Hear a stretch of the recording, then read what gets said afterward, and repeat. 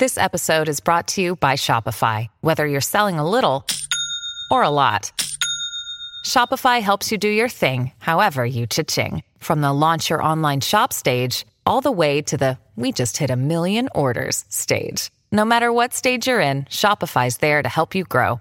Sign up for a $1 per month trial period at shopify.com/special offer, all lowercase. That's shopify.com/special offer. Oh, South Kakalaka! Don't you dare be sour!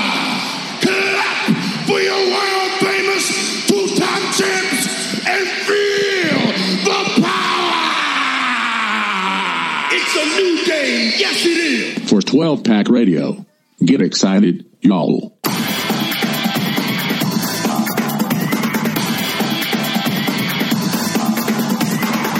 Welcome back, everyone, to 12 Pack Radio, the most interesting podcast in your face, covering Pac-12 football news.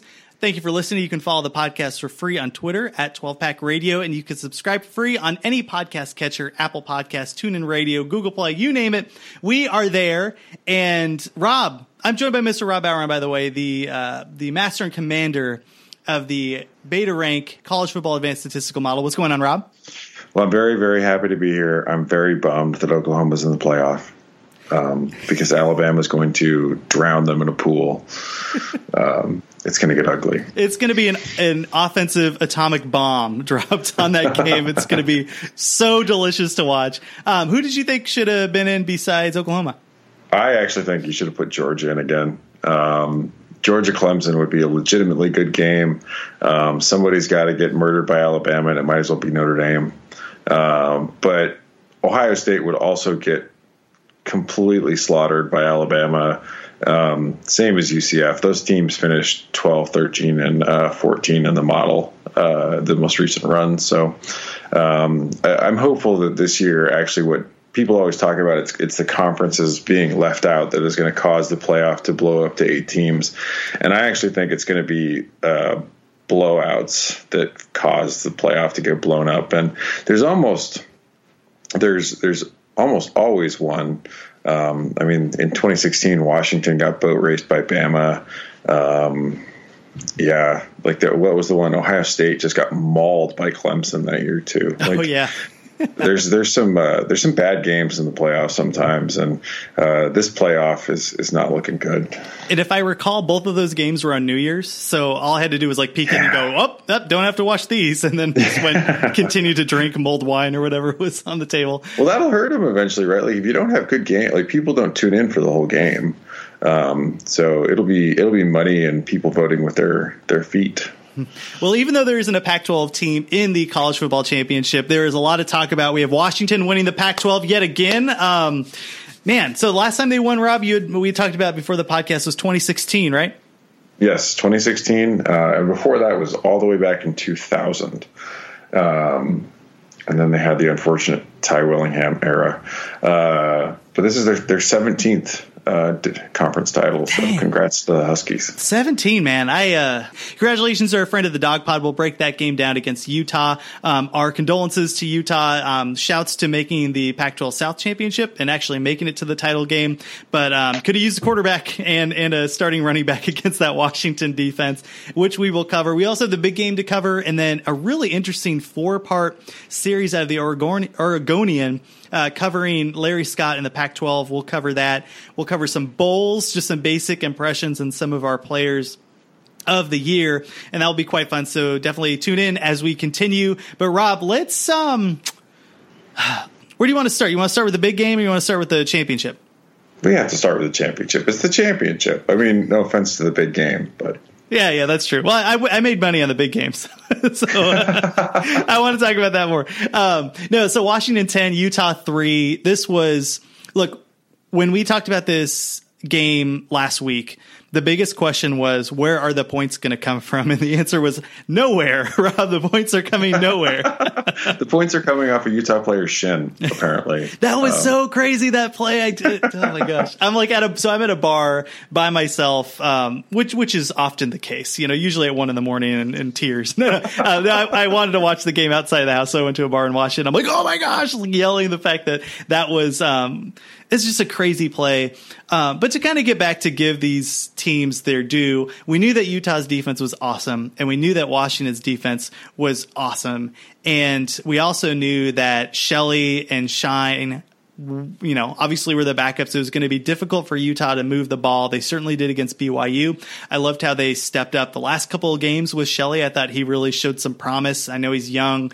He's got a pretty good future at Utah. But when you go up against Ben Burke-Kirven and Byron Murphy and this Washington defense, the biggest question was how were they going to move the ball? And you can't throw 3 picks. I mean, you just can't. You can't throw 3 picks, period. But you certainly can't throw them against Washington. It's interesting, and we'll talk about this a little bit more when we go into the Bowls, but Washington drew an Ohio State team. And like, I know last week we were talking about really wanting Utah to win because it kind of changes stuff up and all that stuff. That I don't want to take away from the fact that Washington's defense is quite good, and it'll be fun to see them play against an inconsistent Ohio State team. And I liked the fact that we talked about this before the podcast. I don't want to do the big reveal on terms of like what the model says about that game. But look, this was an impressive defensive showing from both sides. It was just a bummer that the offenses didn't show up, Rob. No, I agree. And I think that Washington's offense, which had been projected to be considerably better than they had been this season, especially with as much talent really as they brought back, they've been kind of slipping a little bit down the stretch. And this is a very, very good Utah defense. I mean, make no bones about it. But like Washington really, really struggled. I mean, even far more than in their game at Salt Lake, Washington really struggled offensively in this game. And it's good. Like Ohio State is a great draw for them in some ways because the Ohio State defense is so inconsistent, and it should give them an opportunity to sort of work some kinks out and not feel so much pressure. Did not feel Chase Hansen breathing down your neck all game. I would argue that Ohio State's defense is fairly good too, but I would much rather see Washington in this game against Utah against Ohio State than watching Utah against Ohio State. It's just tough, man, to have. I think Shelley's a freshman. I have to go back and look. I'm 99% sure he's a freshman. Yeah, to have him and have Zach Moss out and then throw them into a New Year's Bowl against an Ohio State team that will likely come to play. It's possible that they don't, since they were shut out of the college football playoff. You never know how those teams are going to react to that.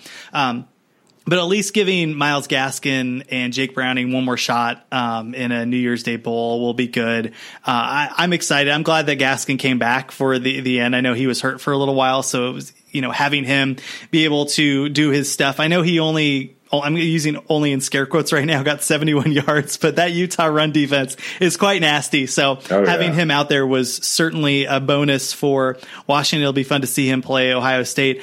With that said, like the offense again was rough, and I don't know, it was just really tough. Like I'm watching the game and I'm just waiting for something to happen, and like you mentioned, lo and behold, there's a ball that bounces off the shin of a player. I guess we could talk special teams, Rob. There is some special team sighting in the game. I mean, Utah definitely had the special teams advantage in this game, and actually in the second half, I mean, unlike the game in Salt Lake where Utah couldn't really flip the field, Utah was able to flip the field a bit on Washington using special teams a bit in this game, and but they just couldn't make it pay. I mean, Utah had some pretty good field position in this game and just could not punch it in. But Washington, man, I mean, like there were some. Jake Browning didn't look great. The Washington receivers who have really struggled didn't look great. The offensive line didn't look great. This is an offense that is going to have to. They're going to have to step up because Ohio State has a very, very good offense, and they're gonna throw the ball around, and accepting the Washington State Blizzard game, like a team like Washington hasn't really seen since they played Stanford. When they rolled out Peyton Henry to kick that field goal. Like I think it was like 30 to 35 yards. And like there's no. So I think Washington was on like the 25. And the announcer goes, "All right, we're getting into Washington field goal range." And I like almost spit my beer out. You just know it's not. They're like, "Oh no, this isn't going to work." It sounded so depressing, and I still knew it was wrong. And of course, they get it to him. He I think it was either blocked or he missed it. I got to go back and remember. But I just was like, "There's no way that this is going in." But they won anyway.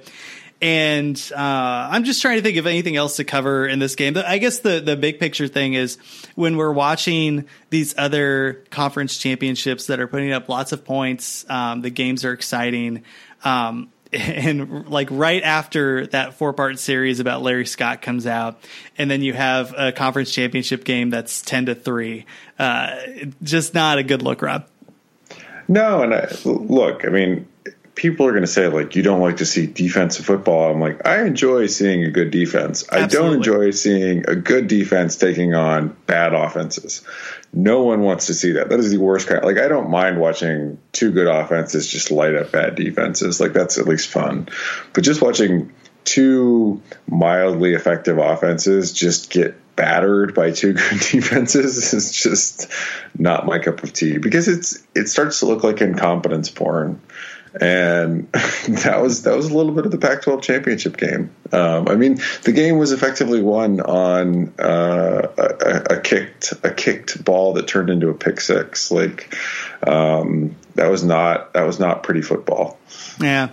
Well, congrats. I mean, again, looking back, Utah 9-4, having to run the gauntlet. Like, congrats to them on doing that. That's a good year. And be excited for next year, Utah fans. Like, as I recollect from having looked at the roster, like, next year's might be your year. It'll be interesting to see which quarterback emerges. I would assume it's the Georgia transfer over at Washington, but they certainly have a number of blue chip quarterbacks there. A number of Jakes. A number of Jakes. There are at least two more Jakes on the team. Salvon Ahmed coming back. He is the next coming of Gaskin. I'm really excited to watch him. Rob, we'll definitely do like the postseason recaps of these teams and stuff. So it'll be interesting to see who's leaving from that defense, and because it was good. And I know that Peterson has been recruiting fairly well on the defensive side. So Washington will still be good. It'll just be a different team, and I got to kind of sort through what that looks like. And we'll definitely do that as the postseason progresses and as we move into the offseason. So anything else on the Pac-12 championship? No, I mean, just really congratulations to the Huskies. I mean, this was not a vintage or great Pac-12 year, but anytime you can win a conference title, I mean, that's definitely something you remember and put up on your bulletin board, and, you know, keep the trophy, and the trophy that looks weirdly like human genitalia. It was really, you know, the MVP trophy is like a miniaturized version of it. So Washington has two of them. Congrats! Like, one's travel size and you can take with you. Have you ever? So do you watch Worldwide Wrestling or WWE? No, I do not. Oh my gosh! So you should. It's like my guilty pleasure. And a few years ago, there was the Miz is still this character, and he was a reality star that ended up getting into wrestling. Surprise, surprise! But he had this guy that followed him around, and so the first guy's name is The Miz, and the second guy's name was Damian Sandow. And Damian Sandow did this gimmick where he came out and he changed his name to Damian Mizdow. And in tag team matchups, he would do everything that the Miz did in the ring. So if the Miz got punched in the face, on the side of the ring, he'd get punched in the face. And if the Miz fell down, he would fall down. It was hysterical, but the reason it's probably one of the best gimmicks that's happened. The reason I bring this up is because the Miz would come out with both tag team titles around his own belt, and he wouldn't give his tag team title to Damian Mizdow. So Damian Mizdow came in with miniature titles, like that he clearly just bought at like the kids store, and they're the little, so like you have the Miz human genitalia, and then the Mizdow genitalia. So congrats to Washington for you. That was all a long way of saying congratulations to Washington for winning. Congratulations. We just can't help ourselves at making jokes, but really congratulations, Huskies. Yeah, absolutely. And Byron Murphy had himself a hell of a game too, and along with Chase Hansen and Ben Burkirk and all that stuff. So Let's get into the big game because there is a website, Rob, where you can send dog manure to somebody's house, and I was very close to doing that with David Shaw. Your David Shaw hatred goes so deep.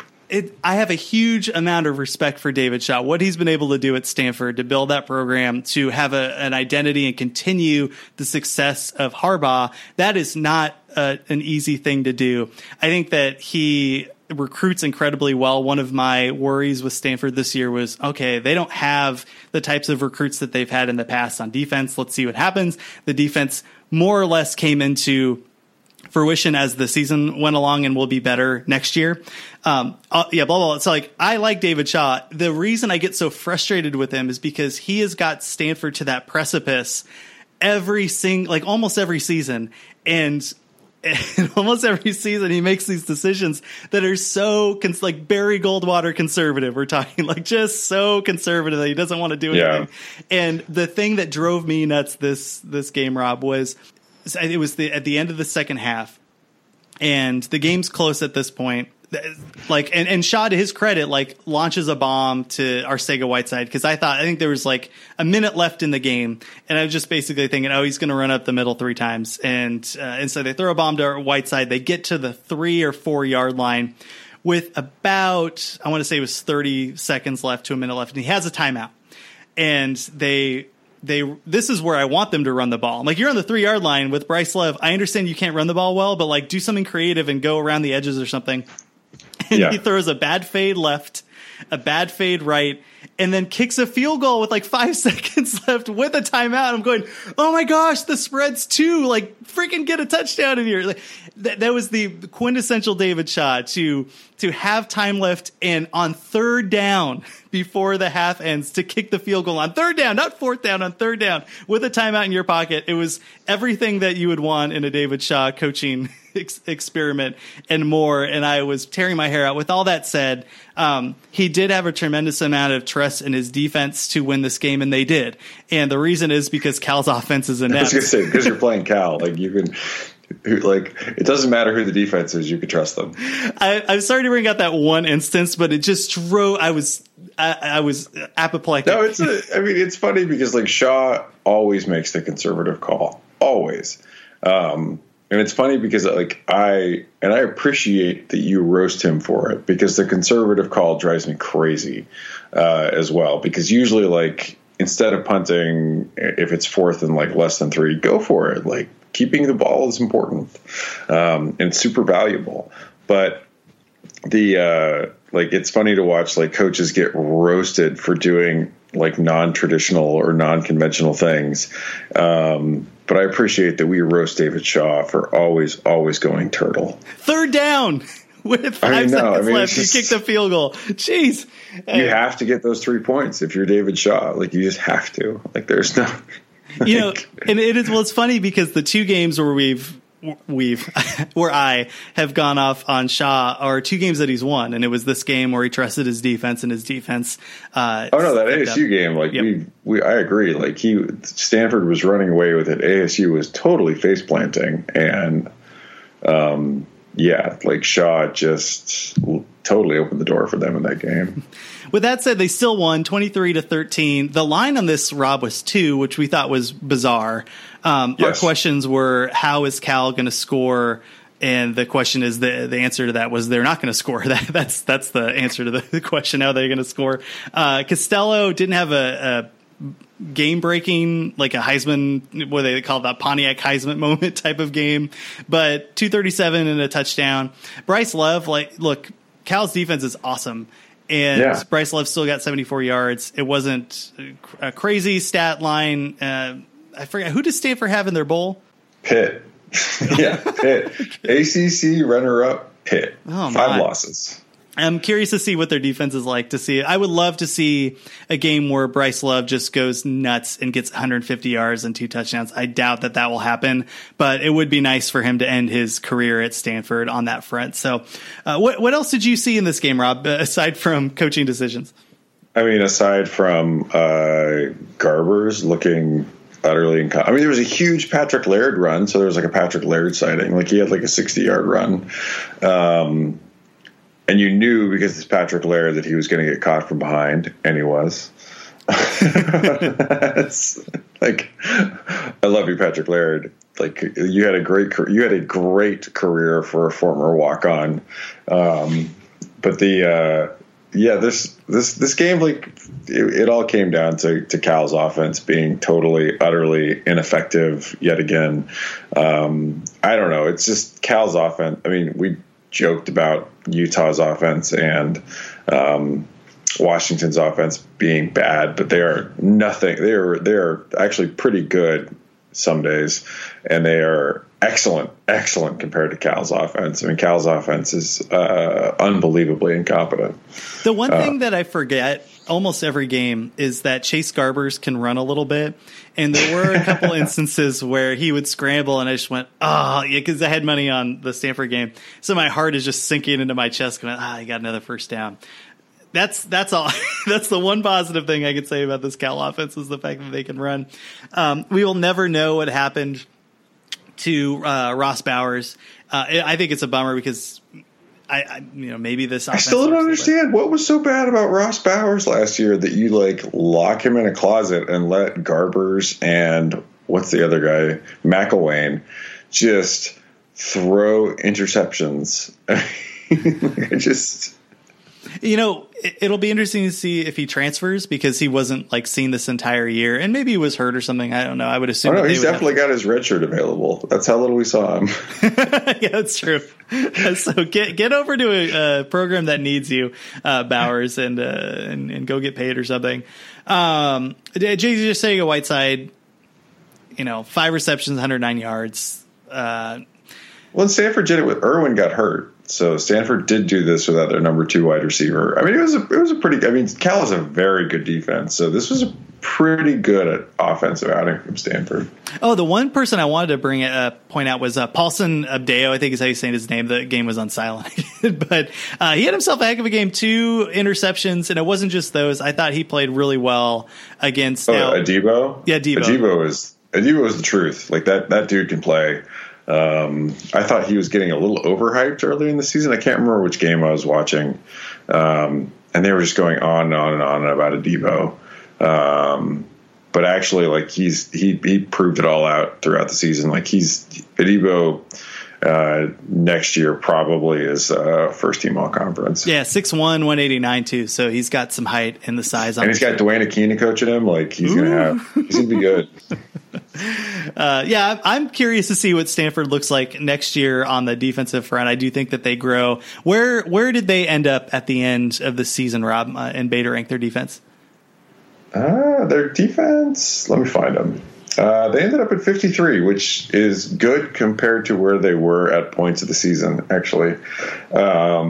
So that's a little improvement off of where they were last year. Yeah, last year they were like 80, right, or something like that? Yeah, they really fell off the map last year. So this is good for them. They really need to figure out the pass rush consistently because if you have Adebo out there and you can just put him in man basically and shut down the opponent's best receiver, then like that really opens up what you should be able to do defensively, but you still got to get to the quarterback. Yep, absolutely. And I guess the biggest frustration, because I mean, I'm glad that the Stanford defense has made a jump, but last year and even this year, if you're ranked 50, this isn't the Stanford defense that we've had in the past. That's the frustration I think I have with Shaw, where it's like you don't have the defense that you had 3 or 4 years ago. Like they're not just going to stop everybody. This is not a great defense. So when you, I don't know how do you feel about the trajectory of Stanford as a program? Like that's what I just sort of don't know at the moment. It's like it almost feels like they're sort of in slow decline relative to where the rest of the North is going. And I don't know. Like I feel like if I don't know that their defense makes a big jump next year, what does their offense look like without their wide receivers and Bryce Love gone? I don't know. Like because I feel like Oregon's recruiting like gangbusters. Washington isn't going anywhere. Mike Leach basically decided to show up big this year. Ooh, I don't know. It'd be interesting to see what their recruiting class is. I was looking up the numbers when we were doing the podcast last week, but he hasn't been recruiting at the elite level that Shaw had done 4 or 5 years ago. So they're still doing well in the Pac-12. Like, they're bringing in some good people. I liked the player development that they had this year, so that's encouraging. But I'm with you. Like, I guess the one thing that they could do is they do have those 2 big tight ends, like almost every year, but they have 2 more of them. So maybe they go. They turn more towards that and less towards the Whiteside because he's going to be gone. I think Irwin's a senior. He's going to be gone. They do have a couple kids that they brought in that were 5 to 4-star wide receivers that were kind of stuck behind Whiteside and Irwin. So it'll be interesting to see if they're able to break through. But my biggest worry, Rob, is on their running back front. I just was not impressed with anybody that wasn't Bryce Love, and Bryce Love didn't have a good season this year. So they've done pretty well on the offensive line. Like, holy moly. Like, they couldn't run. Like, Stanford couldn't run the football. Like, how? Stanford couldn't run the football with mostly the same dudes that they had last year on O-line. Like, it was weird. Yeah, we'll take a look. There was that recruiting class he brought in where he had like the 3, 4, and 6th best offensive linemen in the country. And then they're part of this team and still couldn't run block. But, let's give them another year and see what they can do. But with a bad running back behind them, that could be interesting. But I think that's a good point to bring up, and we'll definitely take a look. Anything else on the big game? No, I mean, if I'm a Cal fan, though, I mean, take heart. Like, the defense was just awesome this year. If it's not working out offensively, go hire yourself a new OC, because I say that, like, I thought Bo Baldwin was a good hire, but if you can hire an offensive scheme and make huge improvement, like in the next year. So they should definitely evaluate whether they think that's working or not. Yeah, 7 wins. Take that if you're a Cal fan, for sure. Heck yeah, with that kind of an offense, like, getting to 7 wins is a Christmas miracle.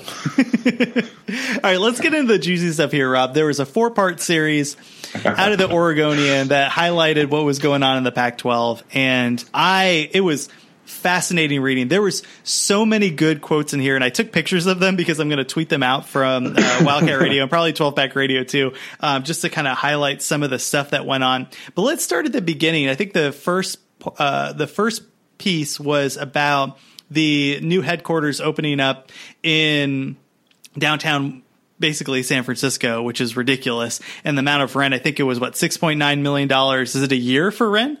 Yeah. And then $11 million in deferred rent. That is insane. And if you've ever been to Chicago, there's a perfect example. And I love the fact that who's the writer that did all this stuff, Rob? John Canzano. Yeah, it was excellent work. If you haven't checked it out, absolutely do it. We'll make sure to tweet it out from both of our Twitter accounts there so you can read it. The thing that stood out for me the most was his comparison of the Pac-12 to other conferences that are doing significantly better than the Pac-12 financially, competitively, on the recruiting front. Like, they are wiping the floor with the Pac-12 basically. And if you've ever been to Chicago and you're driving on some like random highway well outside the city, and then all of a sudden you see this random building that says like Big Ten headquarters. You're going like, what is it doing out here? That's where the Big Ten is, right? Pac-12 is in like the 13th and 14th floor of some like ridiculously expensive area in San Francisco, trying to, and I'm using quotes right now, harness the technology and talent of the area. I mean, that's the excuse. God. That's like me moving into downtown Portland from the suburbs and saying, oh, I really need a network here. I mean, like, it's ridiculous. I mean, I think the first piece, you hit the high point, which is that everyone focused on, which was the rent, right? Like, if you gave every school in the conference an additional $500,000 a year, and that's not even getting into like deferred rent,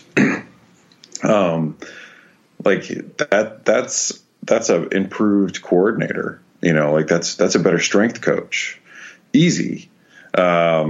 And I think every athletic director in the conference, would know how to spend that money.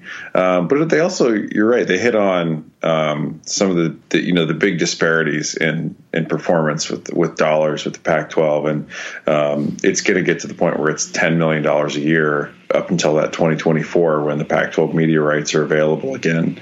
And they went, I mean, if you're not familiar, and I think everyone, I mean, particularly if you're listening to this podcast, you're probably pretty hardcore Pac-12 fan, but the Pac-12 is a bit different. It owns all of its media rights, which means, like, because what the SEC did and what the Big Ten did and what the ACC has done is they have all sold a little over 50% of their ownership of their network to ESPN or Fox or somebody. And then the running and the ownership of the network, or the running and the day-to-day running of the network, falls into the media company. So ESPN runs the SEC network, Fox runs the Big Ten network, but you also get the negotiating heft of Fox and ESPN, ABC behind you when you go to try to get into more homes. So those conferences made much better financial deals given the current financial setup, and it's, man, $10 million a year is a lot of money. That's a whole coaching staff, basically, football coaching staff. That's crazy. Yeah, oh, absolutely. And I should preface this all by saying, like, I think the players should get paid, period. So all this everything bothers me, right? So I always get frustrated with the college football arms race where you see programs. Let's just take Arizona, for example, because that's one that we cover closely, like, dishing out steaks every afternoon for lunch. And I'm just going, like, can you just give them like, this is so stupid. Like in Texas, they have a big screen, or it was like, they have a TV in every single locker room. Like who even needs that? It's so ridiculous. So just know, if you're tearing your hair out by saying, like, we'll give the money to the players, like, at least I'm on board with giving that money to the players. I'm on board with it. All that said, $10 million, like you were saying, Rob, is a whole coaching staff. Like, that's insane. Right. That's how you stay competitive. That's a well-paid coaching staff. Like, because there's only, you can only have 10 paid assistants. So it was dispiriting. And I'm not going to name the company I used to work for that decided to open up an office in Silicon Valley to try to harness the synergy. And I live in Columbus, Ohio now, but I used to work in New York City. And so, like, I do understand, like, there are some types of jobs and types of business where it makes sense. There are network effects that sort of, like, come into play around that. And there's a really boring, but I find very fascinating branch of economics that studies, like, the organization of cities. But there's not, like, I don't see it here. Like, what's the point? Like, you're not, like, Twitter isn't coming in and bidding for Pac-12 games right now, like, at least in any meaningful way with any meaningful dollars. And you can always, like, that's the part that I don't understand about this. If you're the Pac-12 network, like, you could have put yourself anywhere. And because you are who you are, like, you would have been able to hire the talent. Like, there are only so many jobs where you can go around and, like, cover sports in that way. Like, you would have found yourself able to hire good talent pretty quickly. I don't buy the argument that they had to put it in San Francisco or LA, in particular, like, downtown San Francisco. Like, that's crazy talk. Cause I used to, like, I have been in parts, like, when I was at a startup in New York, like, I have sat in negotiations on rent. And it is like nothing else. Like, you're just like, are we even, like, in your head, you're like, how are we even going to make that kind of money? Like, I love this quote. Rob. It says, Larry is a lavish guy, said Bill Moose, the former Oregon and Washington State athletic director. He runs the Pac-12 like he's the commissioner of Major League Baseball. Yeah. And he does. I mean, he basically justifies it with that, unlike the commissioner of the other conferences, he actually also fully runs a media company. And so he claims that he's a media executive as well. And I don't know, I guess to that I would say, like, well, you're not a very successful one because you're not bringing in nearly as much money as anyone else. Absolutely. Larry Scott's, his salary is $4.8 million.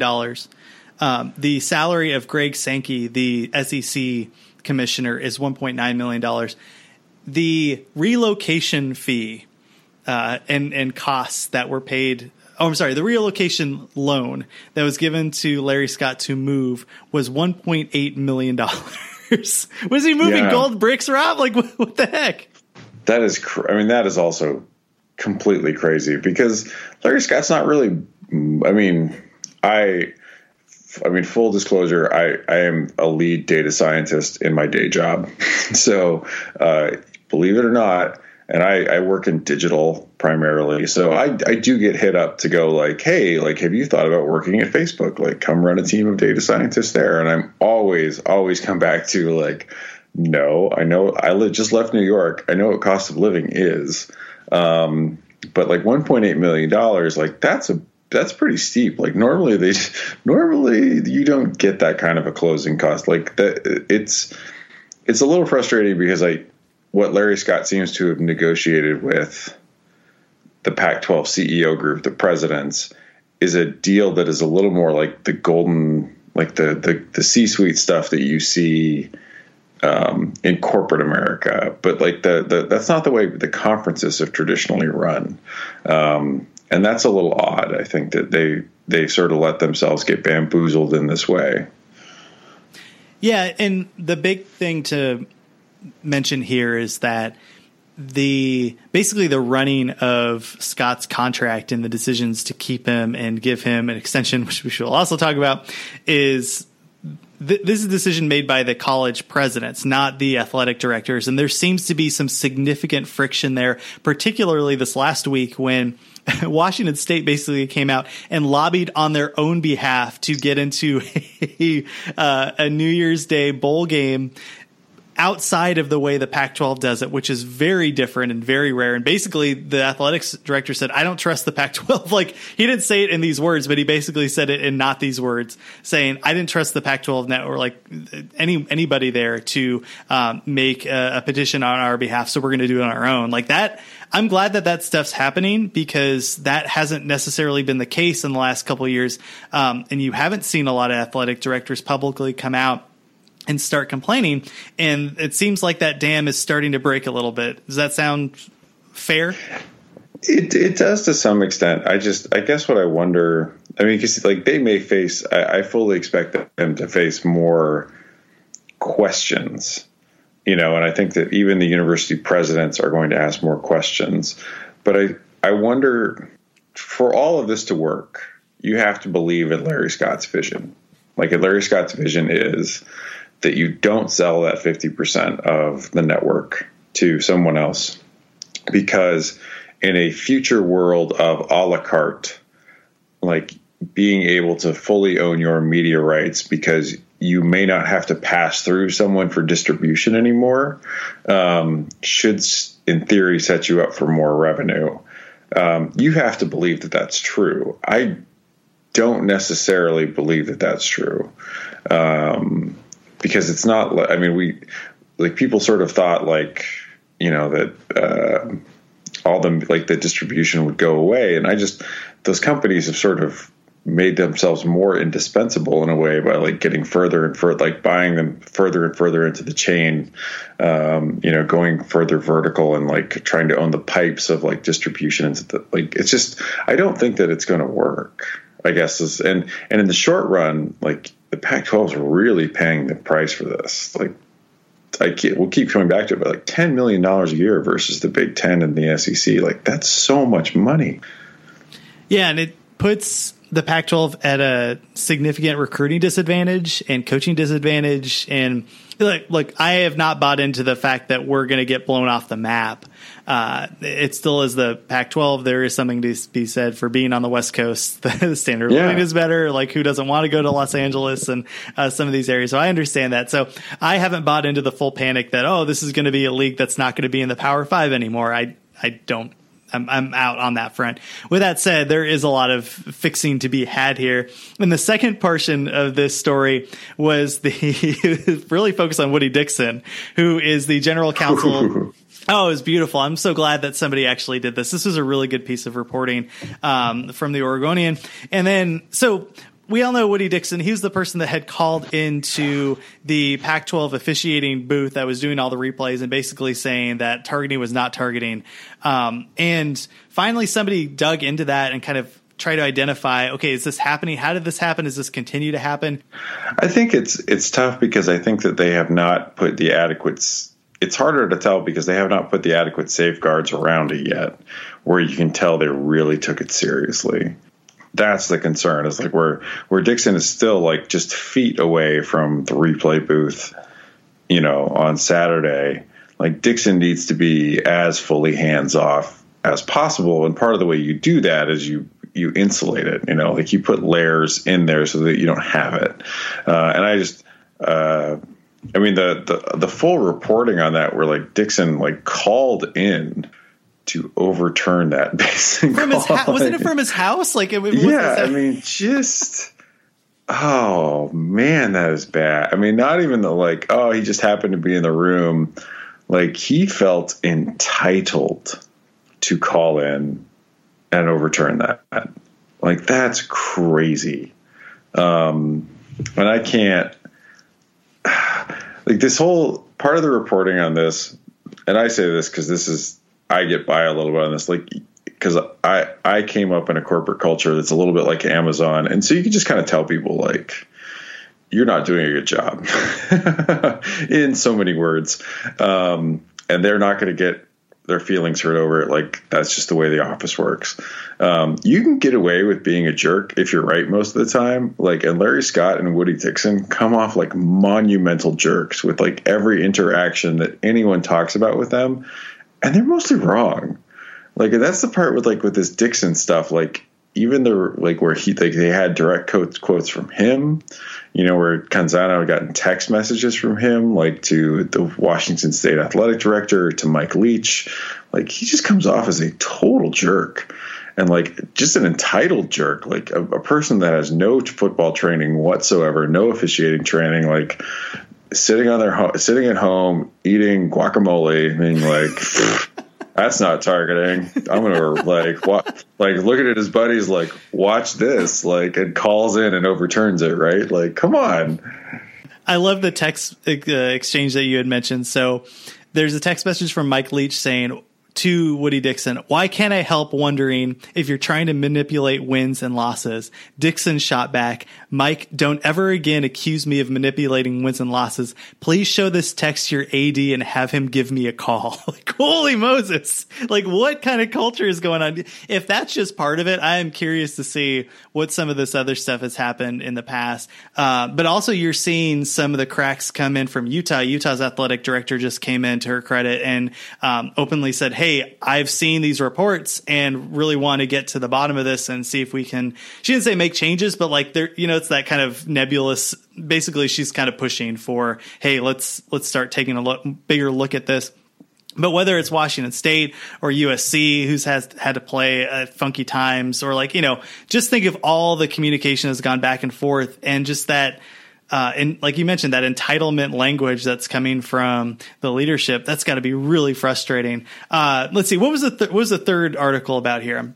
Oh yeah, that's about the DirecTV deal or non-deal. Hey, I loved how he started this with basically he starts with Chip Kelly meeting with Florida and kind of going over a deal and trying to see if he wants to be the coach there, and then basically jumping over to UCLA and taking the UCLA job. And Larry Scott had touted this as like, look, we're competitive. We can bring Chip Kelly to one of our flagship programs.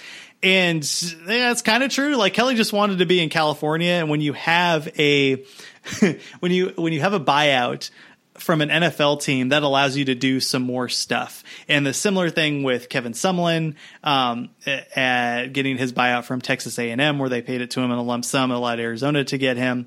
And then basically he starts off making the point of like, look, this financial stuff can hurt over time because it makes colleges do some out of the box stuff, which I think is good. But at the end of the day, sometimes you just need to hire the right person.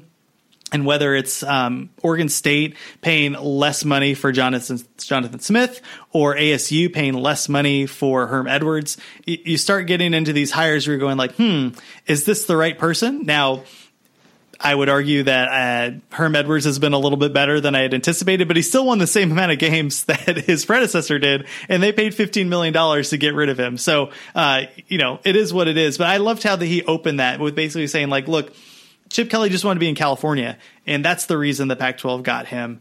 But then they go into the DirecTV deal, and yeah, it is frustrating, right? Like, we've gone through all this. I don't want to like rehash the DirecTV stuff, but we still have listeners on both of our podcasts that are saying like, I still can't get these games. And it's ridiculous, right, Rob? Yeah. I mean, it's one of those things where they really misread the market. And I think Canzano does a really good job of explaining why DirecTV sort of took the line that they did, and why the Pac-12 sort of left themselves with nowhere else to go on this. And that is that, like, you know, the DirecTV needed some optional pricing in order to make it work on their end. And if they didn't have that, like you can see Canzano sort of clearly presents like, all right, like that's not going to financially work probably for DirecTV there. But what wasn't there was that the Pac-12 had put in, as part of their other contracts, they had put in automatic escalators or de-escalators with their rates with other carriers, that if they gave DirecTV this sort of flexible rating, then, you know, those other carriers would have automatically gotten it as well, and the Pac-12 would have made less money on their other deals. And it's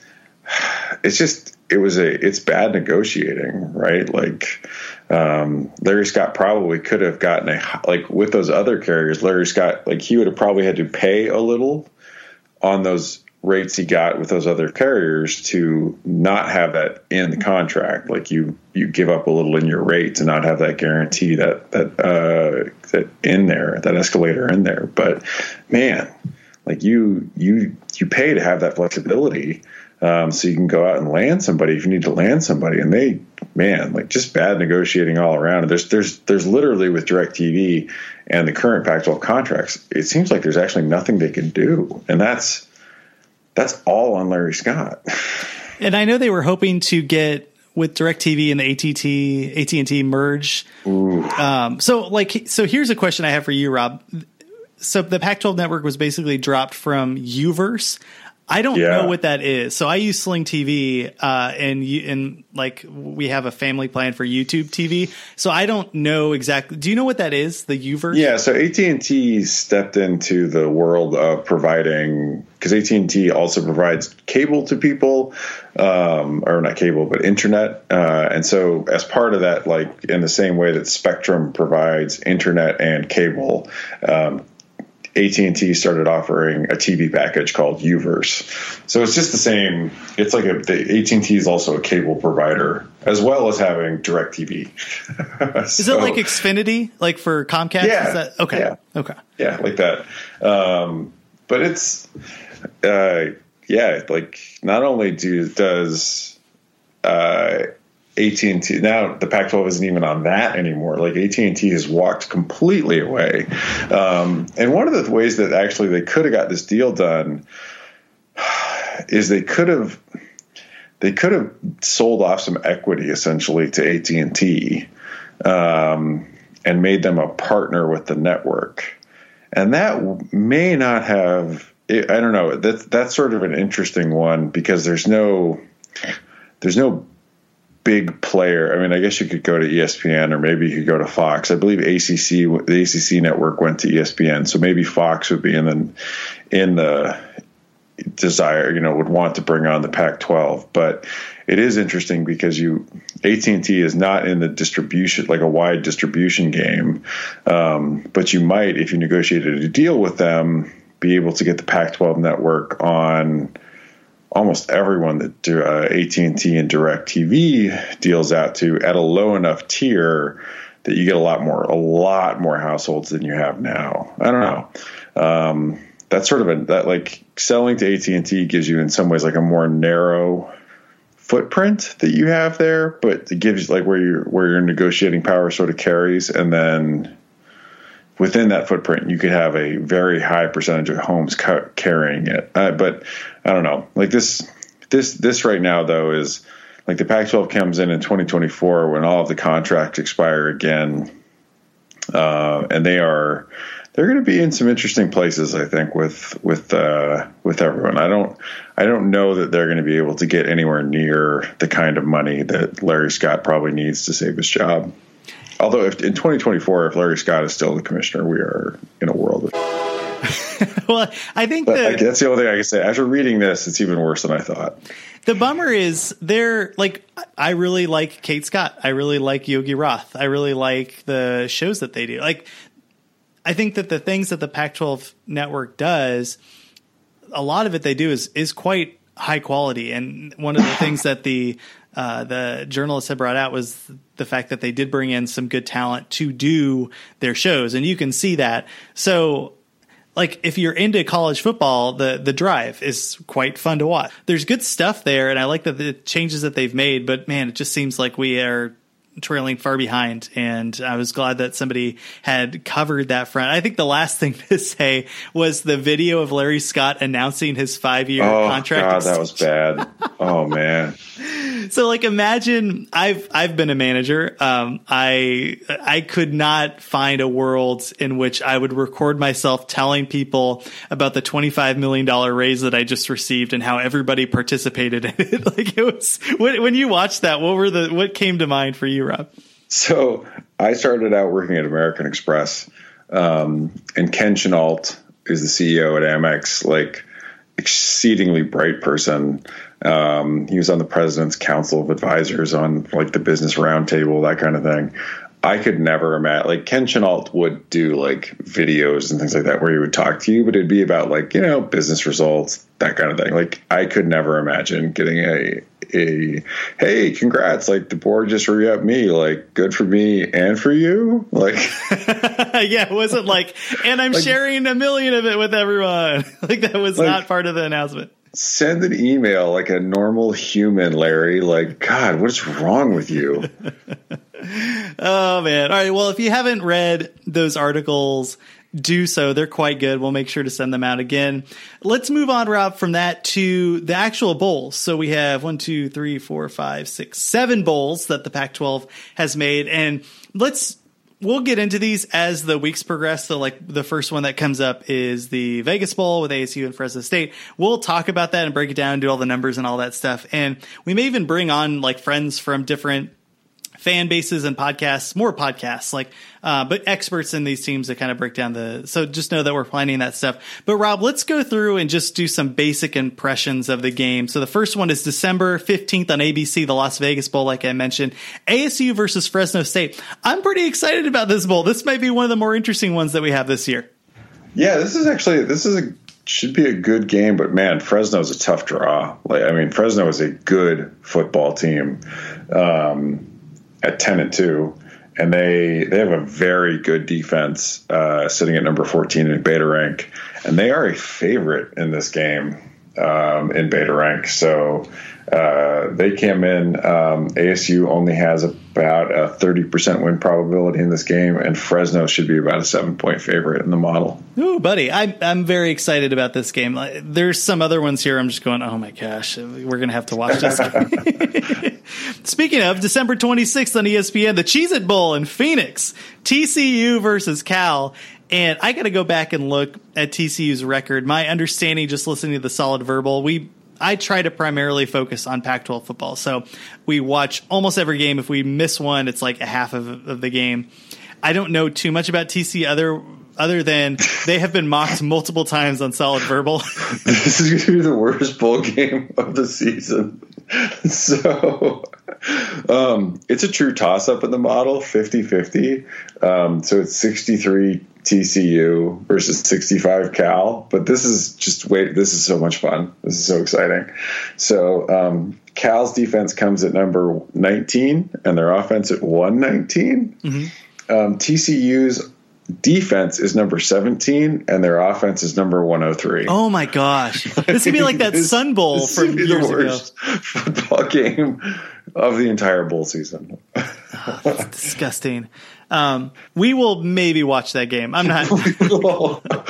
I will maybe, like, for whichever team scores the most defensive touchdowns, or if somebody gets a punt return for a touchdown, I promise I will watch those highlights. Oh. But that's about it that I can probably bring myself to do.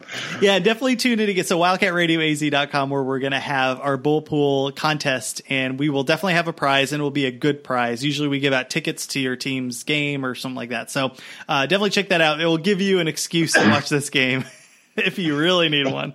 The next one is December 28th on ESPN, the Alamo Bowl in San Antonio, Iowa State at Washington State. Talking about Larry Scott, he had released a statement basically saying, like, we're really thrilled that, well, I mean, he kind of had to, so I don't want to criticize him for stuff that he couldn't do, but basically saying, like, a really competitive and strong Iowa State team. And I'm going, are we sure about that? Like, this is just such a crappy. Washington State deserves better. They do. This was a fun offense. They had a pretty good defense, and to be stuck in the Alamo Bowl against Iowa State, I really wish they would have drawn somebody that was of a higher caliber. Rob, what do you think? Yeah, I mean, it'd be more fun if they would have gotten West Virginia. I mean, that would have been a barn burner of a game. The number 5 offense with Washington State against the number 9 offense with West Virginia. But don't sleep on Iowa State. They're ranked number 27 in beta rank. And this game is pretty close to a toss-up, actually. So Wazoo is a favorite, but they're only a 57% win probability favorite in beta rank. About 2.4 points favorite in the spread versus beta rank with beta rank. So this should be a fun game. I mean, I would like to like this. This Iowa State staff is pretty good. It is, and Washington State always does terrible in bowls. So guess what team I'll be on into this game. All right, December 31st on Fox, the Redbox Bowl, new sponsor, Redbox in Santa Clara, Michigan State versus Oregon. Woof. I